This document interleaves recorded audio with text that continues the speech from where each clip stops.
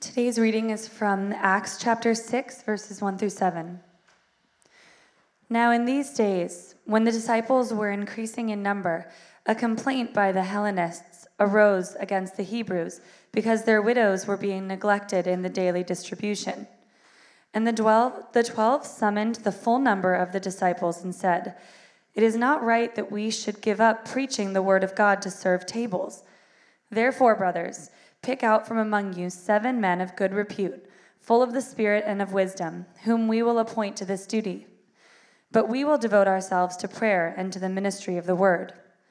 And what they said pleased the whole gathering, and they chose Stephen, a man full of faith and of the Holy Spirit, and Philip and Prochorus and Nicanor and Timon and Parmenas and Nicholas, a proselyte of Antioch. These they set before the apostles, and they prayed and laid their hands on them. And the word of God continued to increase, and the number of the disciples multiplied greatly in Jerusalem, and a great many of the priests became obedient to the faith. This is the word of the Lord. You may be seated. Thank you, Ashley. I want to introduce Tom Schrader. He is going to be preaching for us this morning. Frank is, for whatever reason, in Iowa. He is there leading a marriage retreat there. And we have Tom. He is the founding pastor of East Valley Bible Church, and East Valley is one of the churches that merged together to become Redemption Church about 6 or 7 years ago. And he is, basically Frank is channeling Tom. So you get like a worse version of Tom every Sunday morning. So now we get to get the real thing. So let's welcome Tom. We're so glad he's here.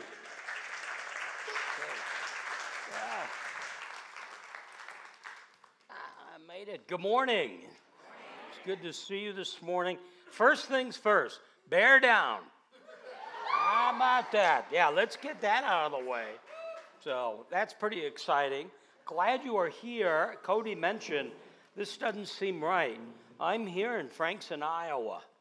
I don't know. He texted me the other day when he arrived at the camp and it was 9 degrees.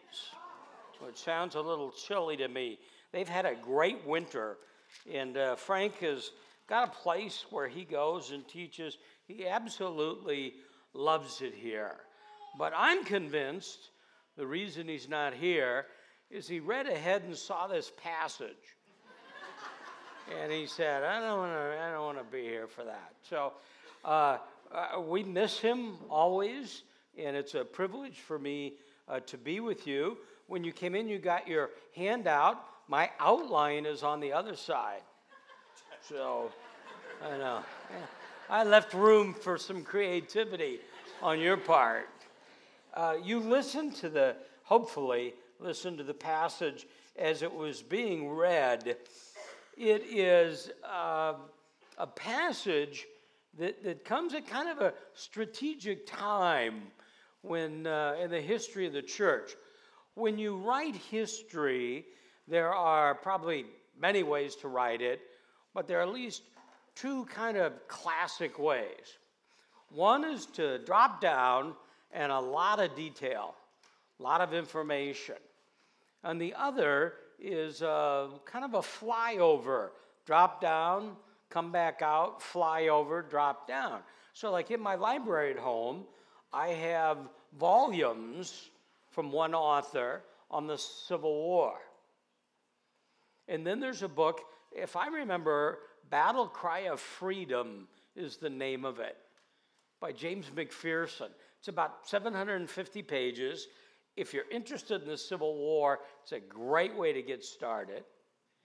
And then I have like a little 200-page concise history of the Civil War. The way Luke writes the book of Acts is he's flying over, dropping down, giving us a view, and at this point, we're 5 chapters into this, at this point, we start to get a rhythm. God moves, establishes the church grows, Peter reaches out, delivers a sermon, 3,000 people are saved. The church comes together and begins to live in community as a church, and they teach, and there's community, and the world sees it. Some are attracted to it. All are amazed by it. And then the church reaches out again, and we're told now, I think it's Acts, I think I wrote it down, Acts 4:4, roughly. By then we're told there's 5,000 people at the church. Now we believe, can't nail it down, that the church might be at this point in Acts 6 as many as 20,000 people. And as you can imagine, and this becomes the gist of the problem today, there's some organizational problems. The way I prepare a lesson is I will read the text and make what are, to me, obvious observations. And then I'll read 2 or 3 or 4 other versions, a paraphrase. And then I'll read commentaries. And to just give you a flavor on where the commentaries go, let me give you the title of 3 of them. The Church First Deacons, the First Office Bearers, Spiritual Organization. So if you're here and you're looking at this, you're going, this is a lot of inside baseball. This is a lot of inside church stuff. Well, hopefully, I can help you see why that's important to you. It's church organization and its structure, but you fit in that church. The church is designed for each and every person to be involved using their gift. So we'll talk about that. The 4th title that I didn't mention is called Handling Dissension. There's a problem that comes. And one of the things that's fascinating to me, as the church is flourishing, in comes the problem. Let me hit the pause button there and come back into your life. Some of your biggest tests are going to come in the midst of prosperity, not just adversity. If I say to you, let's take a second and imagine that God is going to test you today. Just let something come into your mind. Well, I can't read minds, but I'm pretty sure it was stuff like an economic problem, a relational problem, a health problem. It had problem to it. The real test often for us is not adversity, but prosperity. Thomas Carlyle says, for every 100 people who can pass the test of adversity, there's only 1 who can pass the test of prosperity. That's what's happening here in the church. Let me read to you from Ray Stedman. He says, this is a story of dissension. The attempt of the enemy's part to divide the church by envy and misunderstanding. One of the favorite tricks of the devil is to create dissension among the people of God. I think there's some great application to all places and all times, but really where we are today. So let's look at the text. Chapter 6, verse 1. Now at this time, while the disciples were increasing in numbers, here's the problem. A complaint arose on the part of the Hellenistic Jews against the native Hebrews. So there's 2 groups of people. You understand, I assume, that early church was almost exclusively Jewish. And within that Jewish community, there were Jews there in Jerusalem, Palestine. They spoke Aramaic. They would say they had ancestral heritage, no foreigners among them. And then there were Jews from foreign countries. If you remember Frank leading us through this book, at the time of Pentecost, there were pilgrims from all over. Typically, the size of Jerusalem would be something like 125,000, 150,000 people. and it would swell at Pentecost to over 1 million. I love to try to get my arms around it, so think of Tempe. Think of the population of Tempe. Now think of Sun Devil Stadium, the revamped Sun Devil Stadium. It holds 56,000, I think it's 270 people. Imagine it full. That would take quite an imagination. But imagine it full. Imagine it full, empty, 15 times. And imagine all of those people dumped into Tempe without hotels, no Chick-fil-A, no P.F. Chang's, no Payway, nothing there. That's what's going on. Well, those Hellenistic, Arab-speaking Jews, they are still in the city. They've come into the church. And now you have really, and it doesn't say what the motive is, but there's dissension between these two groups. Ray Stedman, and I think he takes a little bit of liberty here. He says, I don't know if it's deliberate. It's difficult to determine, but not very likely. I wrote down, I think it's inevitable. You put two groups together with a dominant culture and a subdominant culture, and the dominant culture is going to dominate. It's going to rule. It has the authority. It has the power. You live at a time with hurting, marginalized people all around you. You're collecting diapers and umbrellas and strollers for them. Almost every week from this platform, you'll hear about foster care and adoption and refugees and immigration.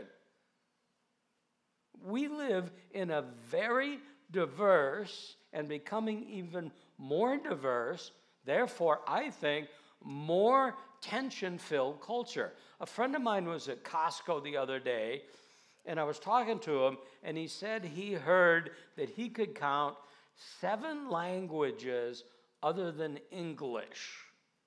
This is on a trip to Costco. You have diversity, racial, cultural diversity all around you.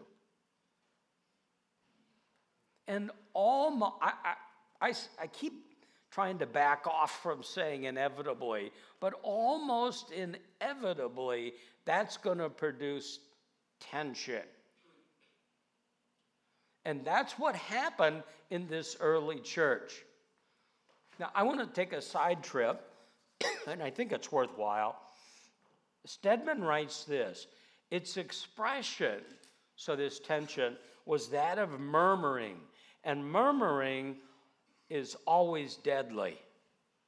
I'm doing this, by the way. Here's my intention, so it's not so subtle. I'm talking to you all. I don't have any reason other than human nature tells me I'm sure this is part of your nature. Murmuring is always wrong. These Greek-speaking Christians began to complain, but they didn't complain to those in authority or responsibility. They complained to themselves. With a murmuring attitude, it spread the discontent throughout the whole body. This is still the devil's favorite trick to divide Christians, to divide churches. You murmur when you complain about a problem, but not to the one who can do something about it. When you complain to other people who perhaps are involved, but who are not in a position to do much about it. That's murmuring. As I said, it's always deadly. Murmuring brought the judgment of God upon the children of Israel in the wilderness. Murmuring is always the mark of quarrelsome, discontented, unhappy spirit. I walked in here today and get here a little early. I am in a kind of a rhythm right now where I'm teaching almost every Sunday morning somewhere. And if I can physically do it, I love it. And I get there early, and I like to watch the church come to life. I get here early, and I like to watch the nurseries, and I try to go by and say hi to every one of the nursery workers, and I'll pop over and look at the coffee, and there's ushers there looking like the Maytag repairman, waiting for somebody to come because nobody's going to show up at 8:30, but they're there, and the band is just finishing, and the lights are coming on, and to me, it's very exciting. You can, and God's doing something sweet here, it feels like to me. You can kill it like that. Just start complaining to people who can't fix it. Leave here, go down, have a little breakfast, brunch, start talking about how you didn't like, and then just line list it. And it can destroy the church. And that's what's happening here. Let me just finish. It's a long quote, but let me just finish, Stedman. This was the attack, the enemy trying to destroy the effectiveness of the early church. Somehow the apostles heard of the murmuring, and it wasn't very long until you hear these rumors that go around, and when they heard them, they acted. Look what's happening in the book of Acts in this case. The church is growing, it's prospering, it's affecting the world. People are coming to Christ, they're being fed, they're living in community, they're exchanging goods, they're loving one another, they're changing the world around them. But once the church turned inward on itself, it began to devour itself. It made itself less effective to the world. I have this autoimmune disease, and what they tell me is the bad cells eat the good cells.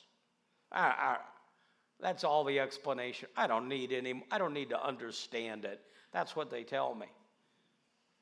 But here's what I know. That's really dangerous. Starts to affect the organs, starts to affect the joints, starts to affect the whole body. If the church turns inward on itself, it'll kill the mission you have. Just as you're watching announcements, there's a meeting on incarnational living, gospel in the marketplace. We're going out. We're nurturing in. And the apostles get it. They understand it. They want to stop it. So somehow they found out, here's the problem. The Hellenistic Jews are saying their widows are being overlooked in the daily serving of food. We see in the Old Testament that the nation of Israel would take care of the widows, that there was a distribution of food there, and that practice was carried over into the early church. So there's distribution of food that's going out to the needy widows. And the Hellenistic Jews are saying, we're not getting a fair shake in this deal. Doesn't say what that was, doesn't say why they thought it, just says this is what's going on. And the disciples hear about it in verse 2, and they summon the congregation of the disciples, and they said, it's not desirable for us to neglect the word of God in order to serve tables. Therefore, brethren, select from among you 7 men of good reputation, full of spirit and of wisdom, whom we may put in charge. But we will devote ourselves to prayer and the ministry of the word. Now, there's a big point right off the bat. it would be easy to think these guys were saying, I'm too good to serve tables. That's not what they're saying. They're saying God's called us to pray and to preach. And I'm going to go ahead and say, and I think implied in that, he's called some of you to serve tables. In our context, there's these things called spiritual gifts. A spiritual gift is a special enablement that's given to every person who believes. So in 15 minutes or so, we're going to take communion. And we're going to say, those of you who know Jesus as your Lord and Savior are invited to join us in communion. If you're somebody who comes and takes communion, let me tell you something else you've received. Not just salvation and forgiveness, but a spiritual gift. Spiritual gift is a special enablement to perform a function in the body of Christ with ease and effectiveness. And Paul tells us in 1 Corinthians 12 that the church is like the physical body. There's hands and feet, and knees and hips and eyes and ears and nose. And because one part says, I'm an ear and not an eye, I'm not important, Paul says, no. Imagine if the whole body was one eye, we'd see real good, but we couldn't move around very well. And the early church, I guess there's all sorts of things they could have done. I made a list of some. They could have just taken the complainers and thrown them out and split the church. They could have ignored them.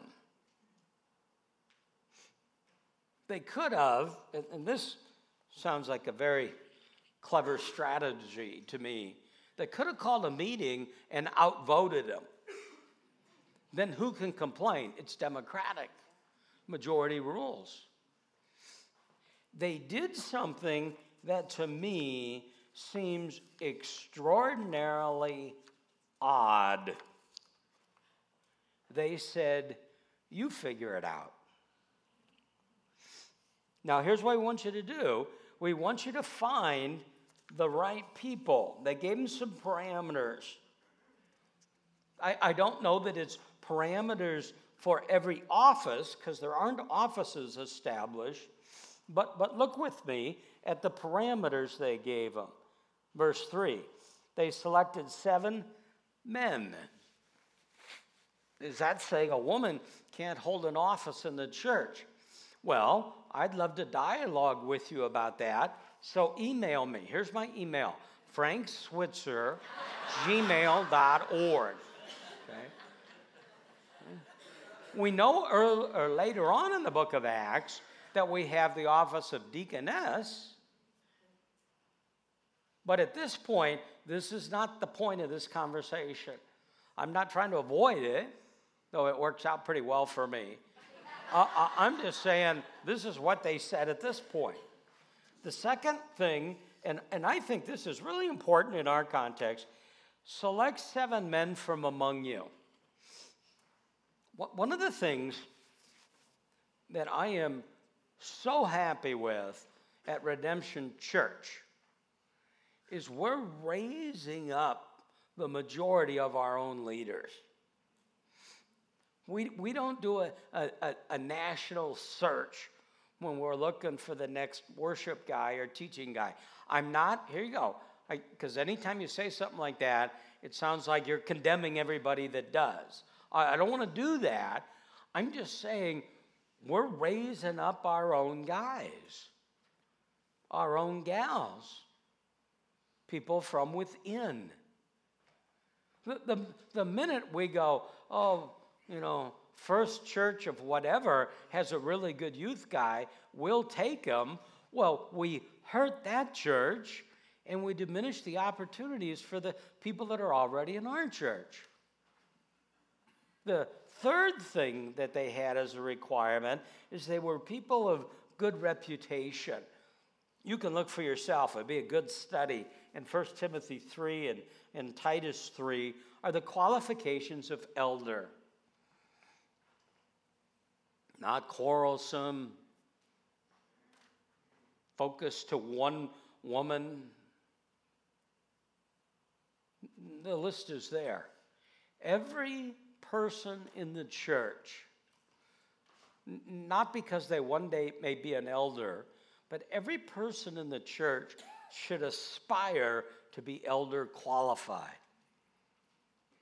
Good reputation, good character. The fourth thing is they have wisdom. Wisdom is pretty rare.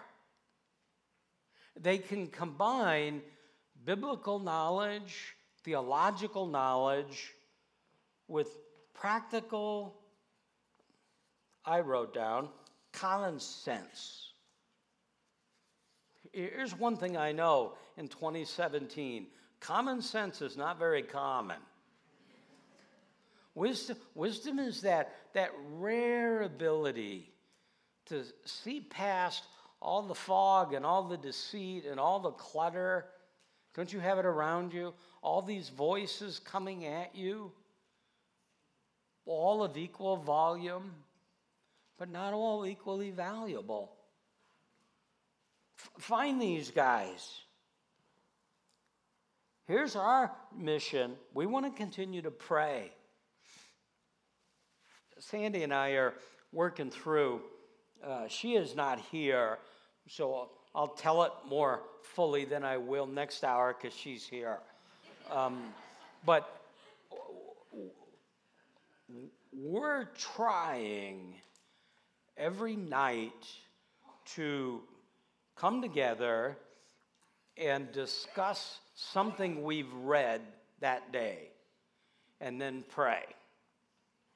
Now that sounds so spiritual and it sounds so good, and it is. It's pretty hard to do, and I don't know why.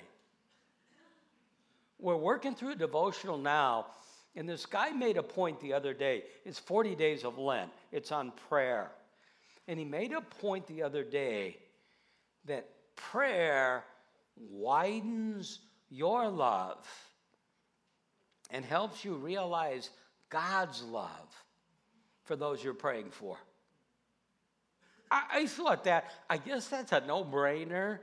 But man, that was one of those that I underlined and marked and said, I got to steal that baby. That's really good. They said, we're going out to be praying for people. Here's what two sets of conflicting people ought to do. Why don't you start praying for one another? You'll start to understand. You'll start to see one another and understand their view. So they get together, verse 5, the statement found approval with the whole congregation, and they chose 7 men. We know a little bit about the first 2. Luke says Stephen was a man full of faith in the Holy Spirit.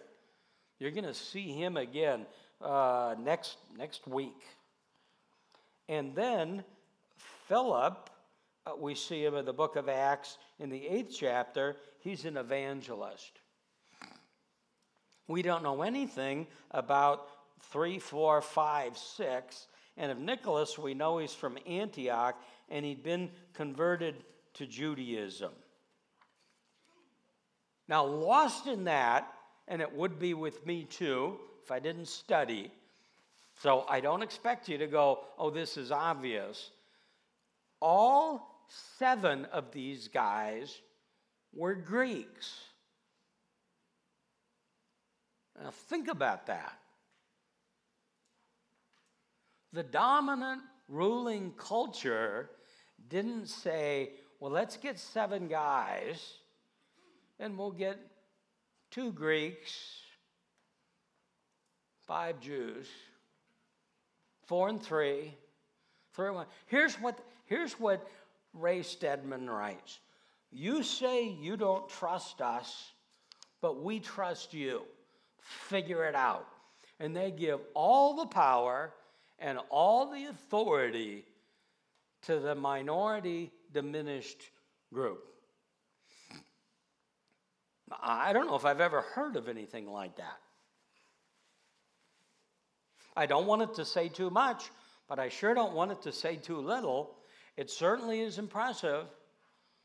I've never been in a situation where the people with the authority say, here, you fix it. We trust you. But see, these people that they chose were godly men with a good reputation. We're talking about character, not reputation. Reputation is what I think about you, what you think about me. Character is who you really are. I met with a young man the other day, and his church is a little bit like this church. It's exploding. And he's trying to figure out governance and structure, and he's got models. We got sweet and low and sugar containers spread out on the table, and we got org charts. And I said, here's the bottom line. You don't want to be anti-biblical, but there's not that much there. If you got a great structure and bad people, it's not going to work. If you got a bad structure and good people, it will work. And they said, the dominant culture said, we trust you. And look at the result, verse 7. The word of God kept spreading. The number of disciples continued to increase in Jerusalem, and a great many of the priests, that is, the religious, were beginning to believe. So that's almost, I guess, more of a history lesson. I gave 2 or 3 takeaways, and then we'll celebrate communion. Number 1, in the church, there's a division of responsibility. I want you to find and use your spiritual gift. God has given Redemption Arcadia all of the firepower it needs. One time during a fundraising campaign, I said, I got good news and bad news. The good news is we have all the money we need. The bad news is it's in your pocket.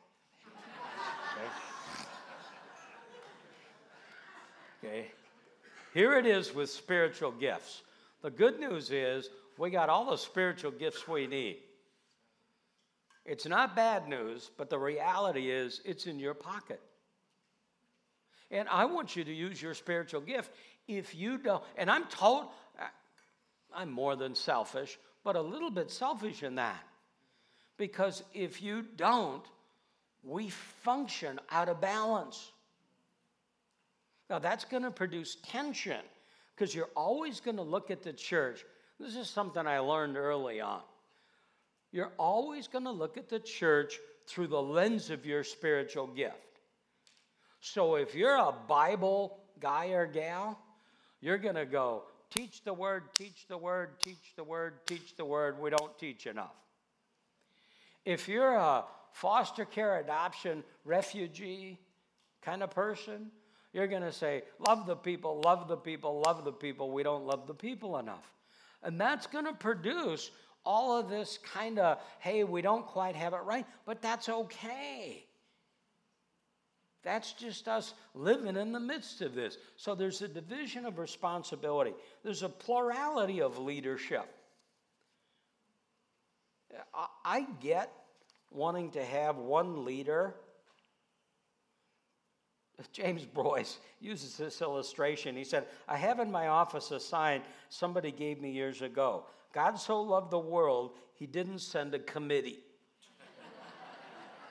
Well, I understand that, and I get what it means. And one guy making all the I get it. It's more efficient. It's faster. But it's not how God designed things. And while we need people who are vocationally skilled, we need people who have the right character. We're attracted to that gal that can put together an org chart and she can administrate. And it's slick and it's organized and it's driven and it's sharp. That's great. But if she doesn't have love, joy, peace, patience, kindness, goodness, gentleness, faithfulness, and self-control, we're in real serious trouble. And God wants us to continue to minister to the people who are outside this body.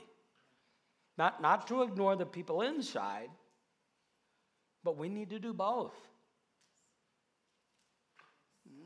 And you're called into that. And it's the responsibility of the leadership to articulate that vision and lay down a path for you, to give you an on-ramp, to figure out how to get involved. And some of you at this moment are probably thinking, hey, they're not doing that very well. Okay, I don't know. I got no horse in this race. I don't know about Arcadia. I'm a big picture. I don't know. I'll tell you this, if they aren't, then you need to go to Mr. Schwitzer or Mr. Wheeler or Mr. Moreland or Cody or whoever it is and say, how can I be part of this solution? You don't go out and you don't start murmur. That's not the answer. Well, God has tried to expand this church, and there's been persecution, and there is now internal strife. We saw last couple weeks ago through sin, and now through dissension. But now this Stephen we read about is going to become the first martyr of the church.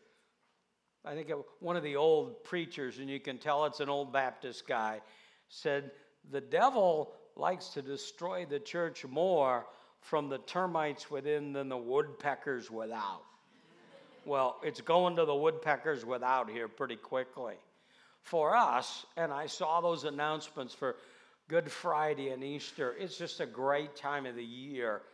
But one of the things I love about Redemption is every Sunday we stop and remember the cross. We do that through communion. We invite every one of you who know Jesus Christ as your Lord and Savior to come. Take the elements. There's stations on both sides here in the front. Take the element as your heart is ready and prepared. Okay, and then the band will come and Cody and the team will close our time of worshiping together. Let me pray as you prepare for communion. Father, thank you for these awesome and amazing truths. Those are great lessons for us. We begin to see a path of human nature, God. And we pray that we don't act naturally, but supernaturally. God, fill us with your Spirit. Use us in ways beyond anything we can imagine. We pray that to you in Christ's name. Amen.